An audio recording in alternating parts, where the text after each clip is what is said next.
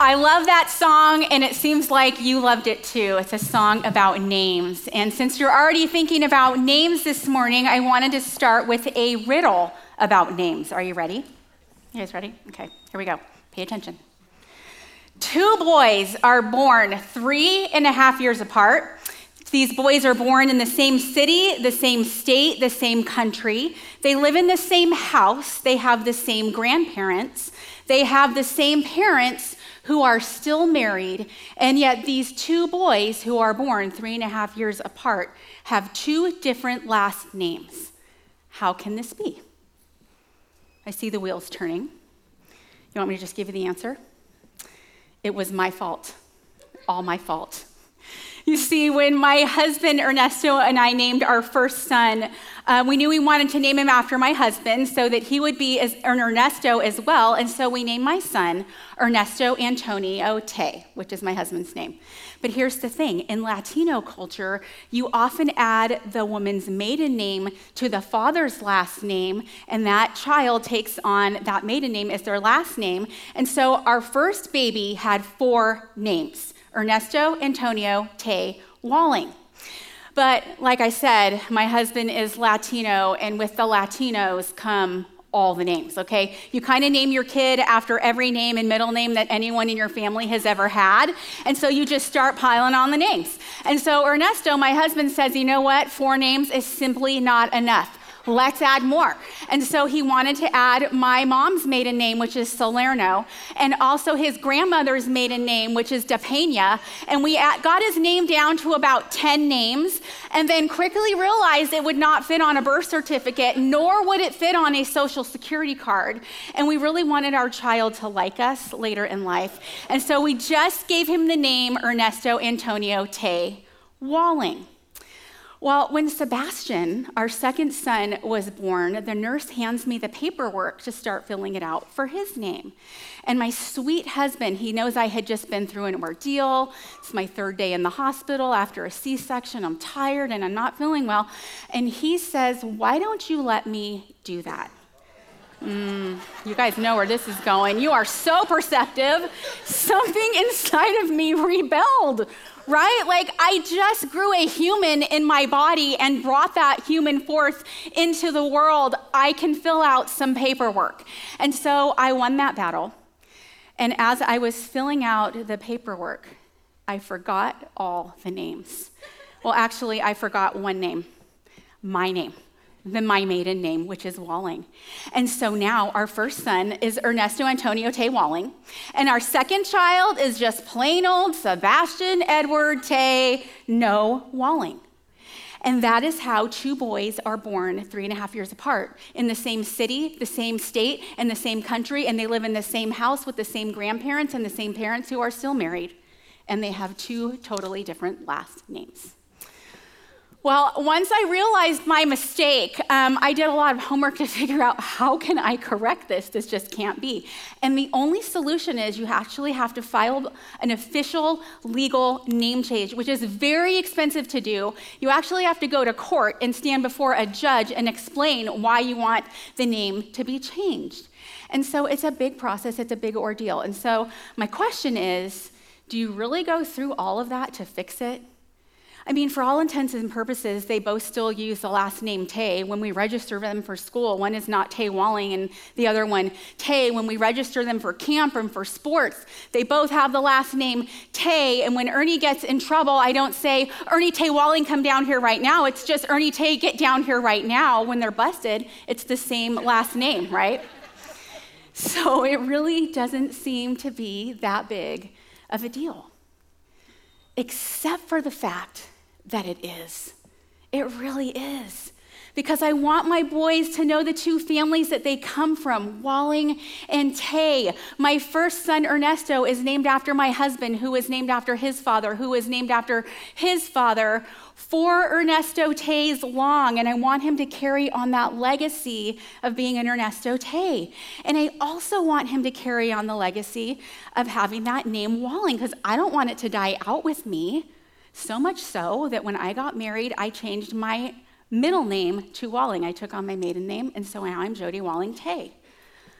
Well, as you know, there is so much thought and meaning that goes into names. And you no doubt have your own name story of how you were named or how you named your children or your dog or your pet or your car or your plant. Just pick something that you name. It doesn't matter what you name.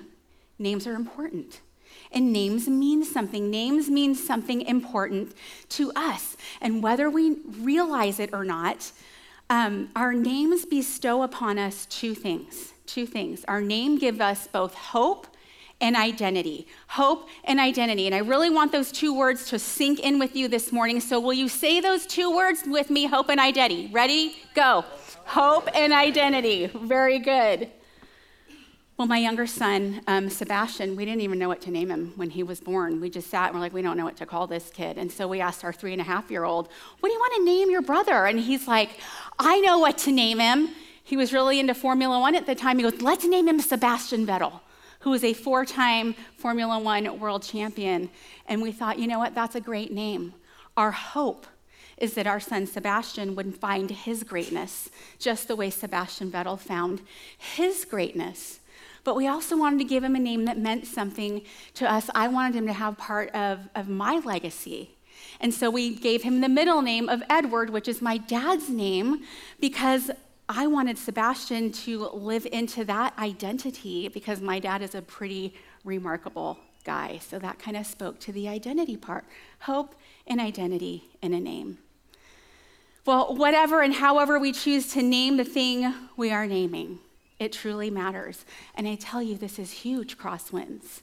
Because whether we realize it or not, because of the hope and the identity that our names give us, they have the power to shape us. Because what eventually happens is we begin to live into the names that we are given. They are so powerful. But there's kind of a dark side that comes to names as well. Mavis Himes, she is the author of a book called The Power of Names, and this is what she has to say.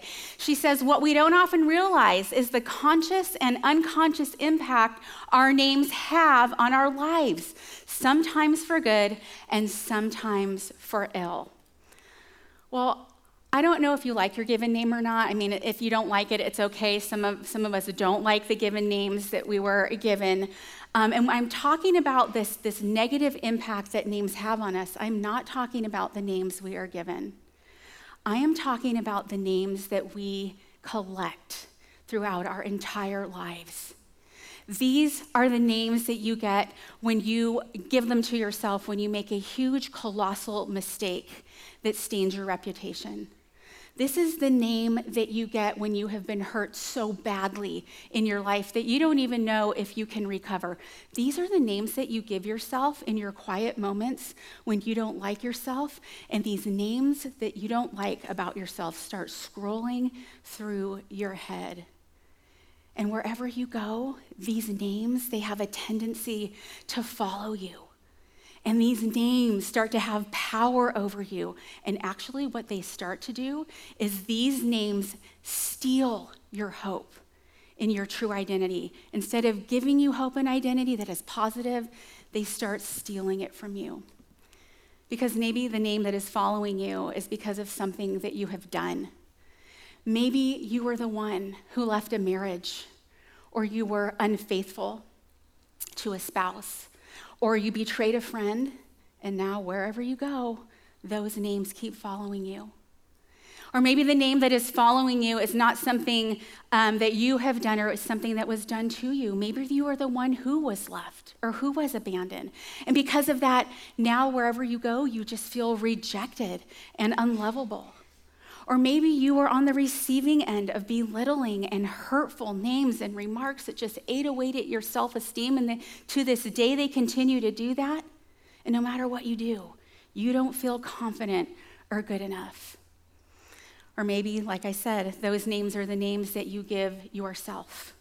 Because maybe you try so hard to do the right thing all the time and it never pans out. And when you look in the mirror, all you see is the name prone to screw up, or never gonna fit in, or totally inadequate.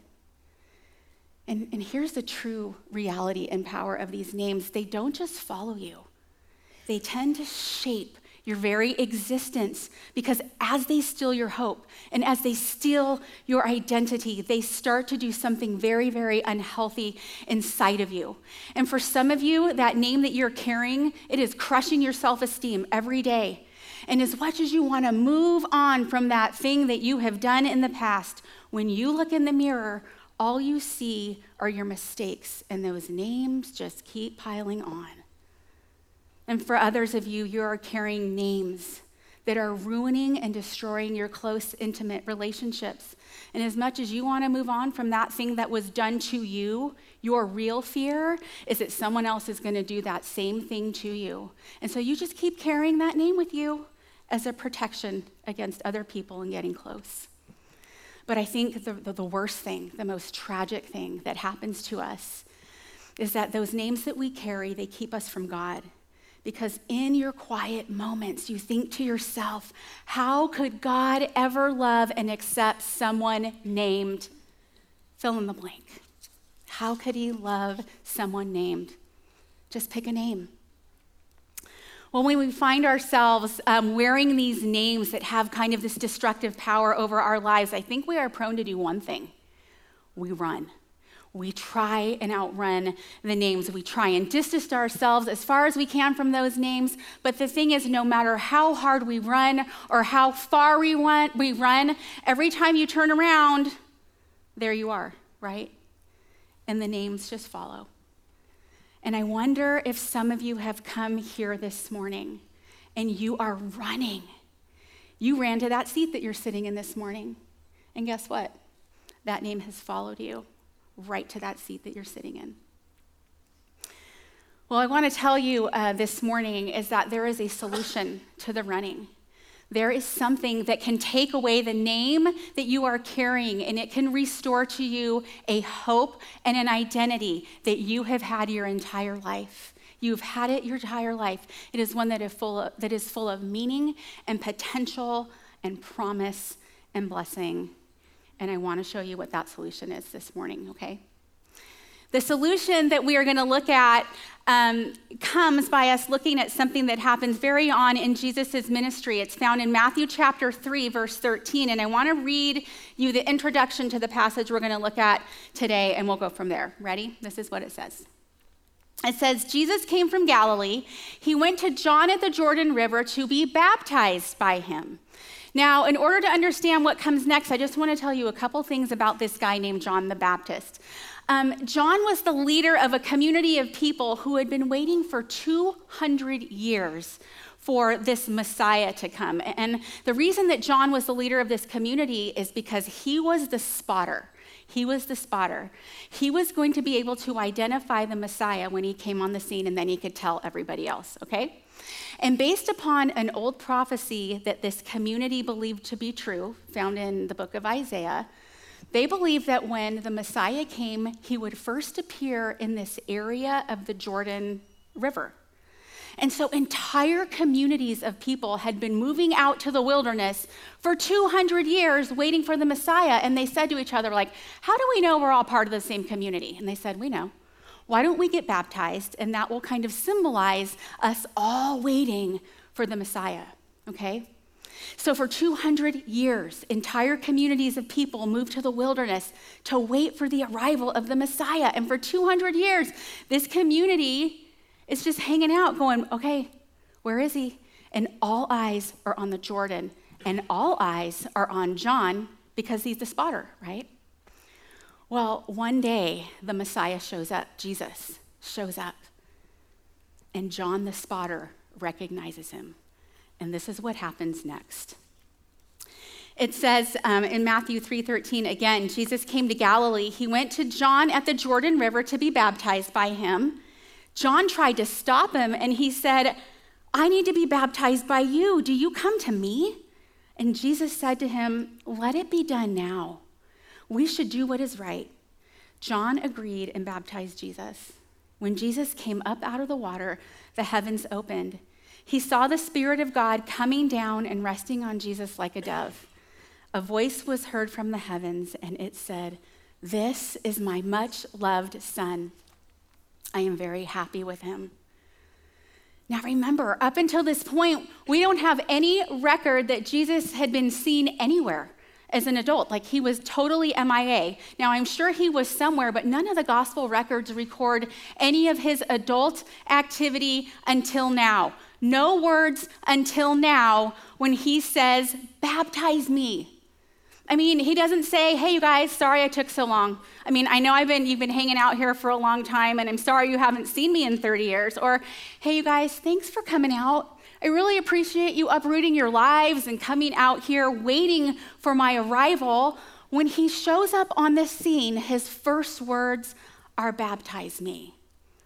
And John, poor John just starts to freak out a little bit. He's like, what in the world are you talking about, Jesus? Why are you asking me to baptize you?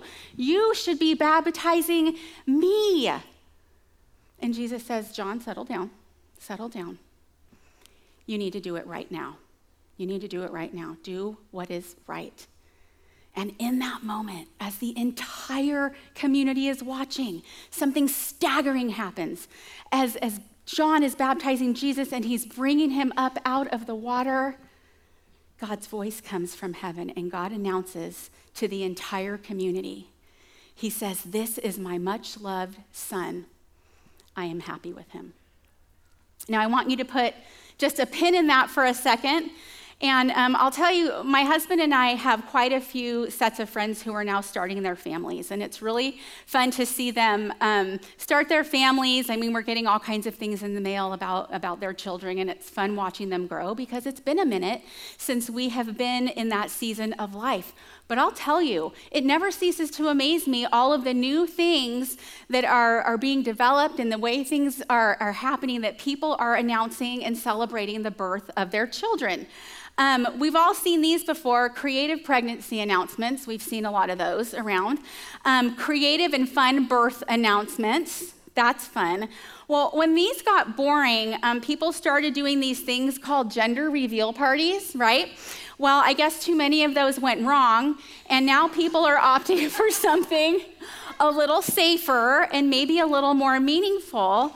Many new parents are opting for something called a naming ceremony. Have you heard of this? It's kind of a thing right now, and these are really sweet things that are happening. It's an event where you invite your family and friends to come on over, see the baby, and this is when the baby's name actually gets revealed, and you tell the story of how you named your baby, and everyone brings like a little blessing. So here are a couple of invitations I found just so you can see them. The first one is cute. It says, what are you going to call me? Okay, here's another one, a naming ceremony invitation for twins. And I love this last one. Crosswinds. If you cannot figure out what to name your baby, you can ask people to weigh in. This one says, baby naming party, we need your suggestions, okay? So people are obviously doing that these days. Well, if you're going to a baby naming party or a celebration, you have to bring a card, and there's a card for everything these days. And so here's a couple of cards. They're postcards that you could take. I want to congratulate you for this naming ceremony. Your baby is very beautiful. Let it be a wonderful naming ceremony, okay? And here's one more. Let's put it up. A good name is more desirable than great riches. To be esteemed is better than silver or gold. Best wishes for the naming ceremony of your child. But the special part of these things isn't that you get to have a party or you get to have people over. It's the fact that the parent gets to bring everyone together and say, you know what, friends and family, this is my son. This is my daughter. This is his or her name. And I want to suggest to you this morning that what we see in the baptism of Jesus is that it is one of these. It is a naming ceremony. Because as the entire community is gathered together around Jesus at his baptism, as he comes up from the water, God the Father, the parent, he says, everyone, this is my much loved son. And it's fascinating to me. We have spent the last 2 weeks talking about so loved, right? That we aren't just loved by God, we are so loved. He so loves you. Well, here, God does it again. He does it again. He doesn't just say Jesus is loved. He goes out of his way to tell the community that Jesus isn't just his son, which is a big deal, but that he is his much loved son. And I love the word choice here. It is the Greek word agapetos, and this is what that word means. It means beloved, esteemed, dear, favorite, worthy of love. And I think this is one of the most tender moments that we see between God and Jesus. You see, because God cannot help himself when he explains how much he loves. It's not enough for him to say, I love my son. It is too little in this moment just to say, I love my son. He has so much love for Jesus that he says, this is my much loved son. Because this is his naming ceremony. This is his entrance into the world. He has arrived on the scene as an adult, ready to do what he came to earth to do. And all of the people that have been waiting for him, they've been waiting just to get a glimpse of his face for the first time. And this is when God introduces him. This is my much loved, beloved son. And it's like he's saying, this is my boy. Do you see him? Do you see how much I love him? Do you see that I adore him? He is my favorite. He is my sheer favorite, and he is worthy of love. And here's what I want you to see this morning, Crosswinds. Jesus didn't just start being loved in this moment that he was baptized. He was always loved. He was always God's beloved. He was always worthy of love. He has always been those things. But this act of baptism, this naming ceremony that takes place, this is where Jesus actually owns the name. Through the act of baptism, Jesus owns his name. He embraces it, and then he starts to wear it, and then he starts to live into it as the Son of God. His first act as an adult before he does anything else is he owns this new name that God has given him, and it shapes everything he does from this point out. And I think this is where it gets personal for you, and this is where it gets personal for me. The same thing that God says about Jesus, he says about you. You aren't just loved by God. You are much loved. You are his beloved. You are his favorite, and you are worthy of love. And it works the same way for you that it did for Jesus. God doesn't just start feeling that way about you the minute that you are baptized. God has felt this way about you your entire life, whether you have been baptized or not. And as you sit here this morning, what you need to know is that you are God's beloved and that you are worthy of love. But I'll tell you, even as those words start to fall, and even as you hear them, many of you have not owned the new name that you have always had, and you've had it your entire life, because all of those old names, they just keep following you. And it has prevented you from getting close to God, and you just keep trying to outrun him. I'm just going to outrun him, because at your core, you really don't believe that you can be anything else. I remember when I was baptized at the age of 8, and when I decided to do that, I went and sat with my pastor, and he tried to explain baptism to me, and he drew a hand, and he put a word on each of the 5 fingers. He wrote sin, grace, forgiveness, faith, life. And he said, as long as I believed that Jesus took away my sins through his grace on the cross, and if I believed that and I had faith in Jesus, that I could have a new life in him and I could be forgiven. And at that time, at 8 years old, what I came to understand was that baptism was a response to a decision that I had made. One moment in time when I decided to follow Jesus and the grace that he has given us. And that really is what baptism is when we talk about it here at Crosswind. It's about that decision that we make. We draw our line kind of in the sand and we decide to follow Jesus. But what we need to see this morning is that baptism is also more than a response to a decision. It's more than just believing, Crosswinds. Baptism is a way for us to stop identifying ourselves by what we have done and what has been done to us and start identifying ourselves according to who God says we are. Baptism is that moment when we start owning that new name and that new identity that God has given us. It's when you rip off that old name tag and you put on a name tag with your new name. I want you to watch this.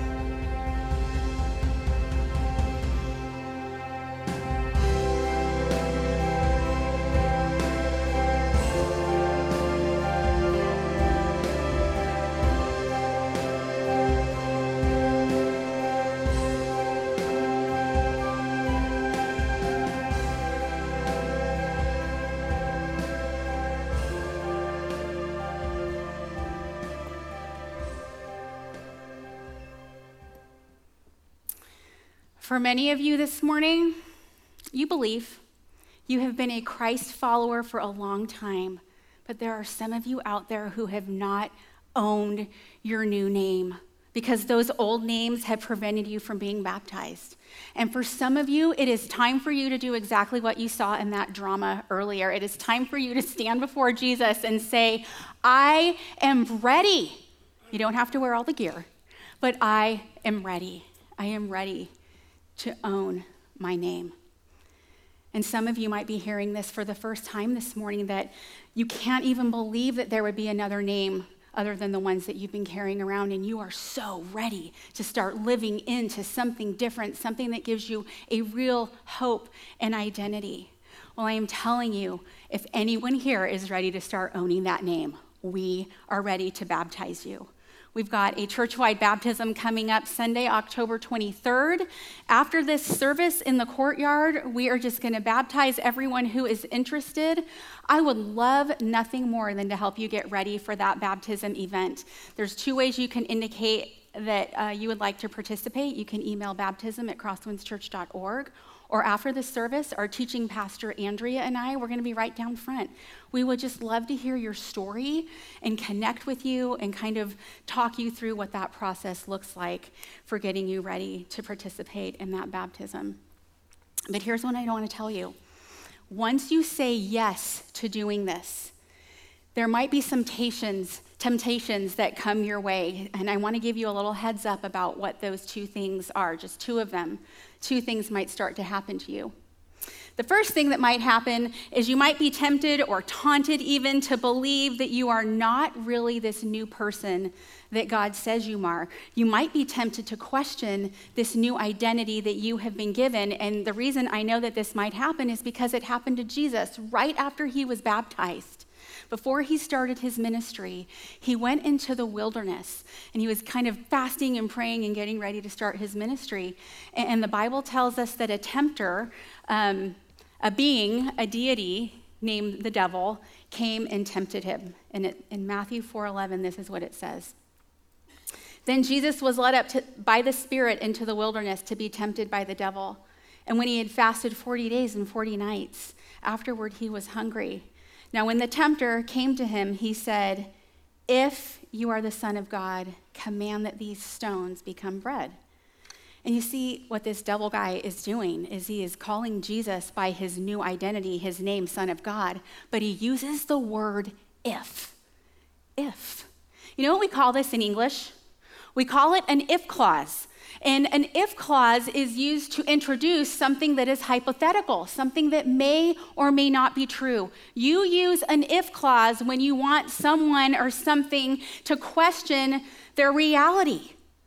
And the devil uses this one here to get Jesus to question his identity by saying, if you're the Son of God, like, are you really the Son of God? And I'll tell you, this same temptation might happen to you, but what you need to know is that your new identity, your new name is not an if clause. It is not a hypothetical. It is a reality that you are exactly who God says you are. You are much loved. So if this temptation happens to you, it might. It's all right. Happen to Jesus. Just don't listen to the voices. Just liar, liar, pants on fire, right? It's a lying voice. Don't listen to it. So you might be tempted to doubt your identity. And the other thing that might start to happen is you might start to feel like you are not ready because there is something in your life that you don't have right or that you need to fix. And I'll tell you, I've been doing this a long time. I've been on staff here for 18 years. And for 15 of those years, the role that I have loved more than anything is helping people prepare for baptism. And I cannot tell you how many times someone will call the morning of or the day of, and they'll say, I can't do it. I just can't do it. I'm not ready. There are too many things in my life that I have to fix. There's too many things that I'm screwing up. I just can't do it. And I'm not judging that. I respect people's decision for why they might not want to do this, but please hear me. You don't have to fix anything or get anything together or figure anything out or be perfect in any way before you are baptized. So let me say it this way. You don't have to make a new life happen in order to be baptized. Baptism is actually what kickstarts that new life. And all you got to do is say, I'm ready. I am ready to own my name. Let's do this. Let's do this.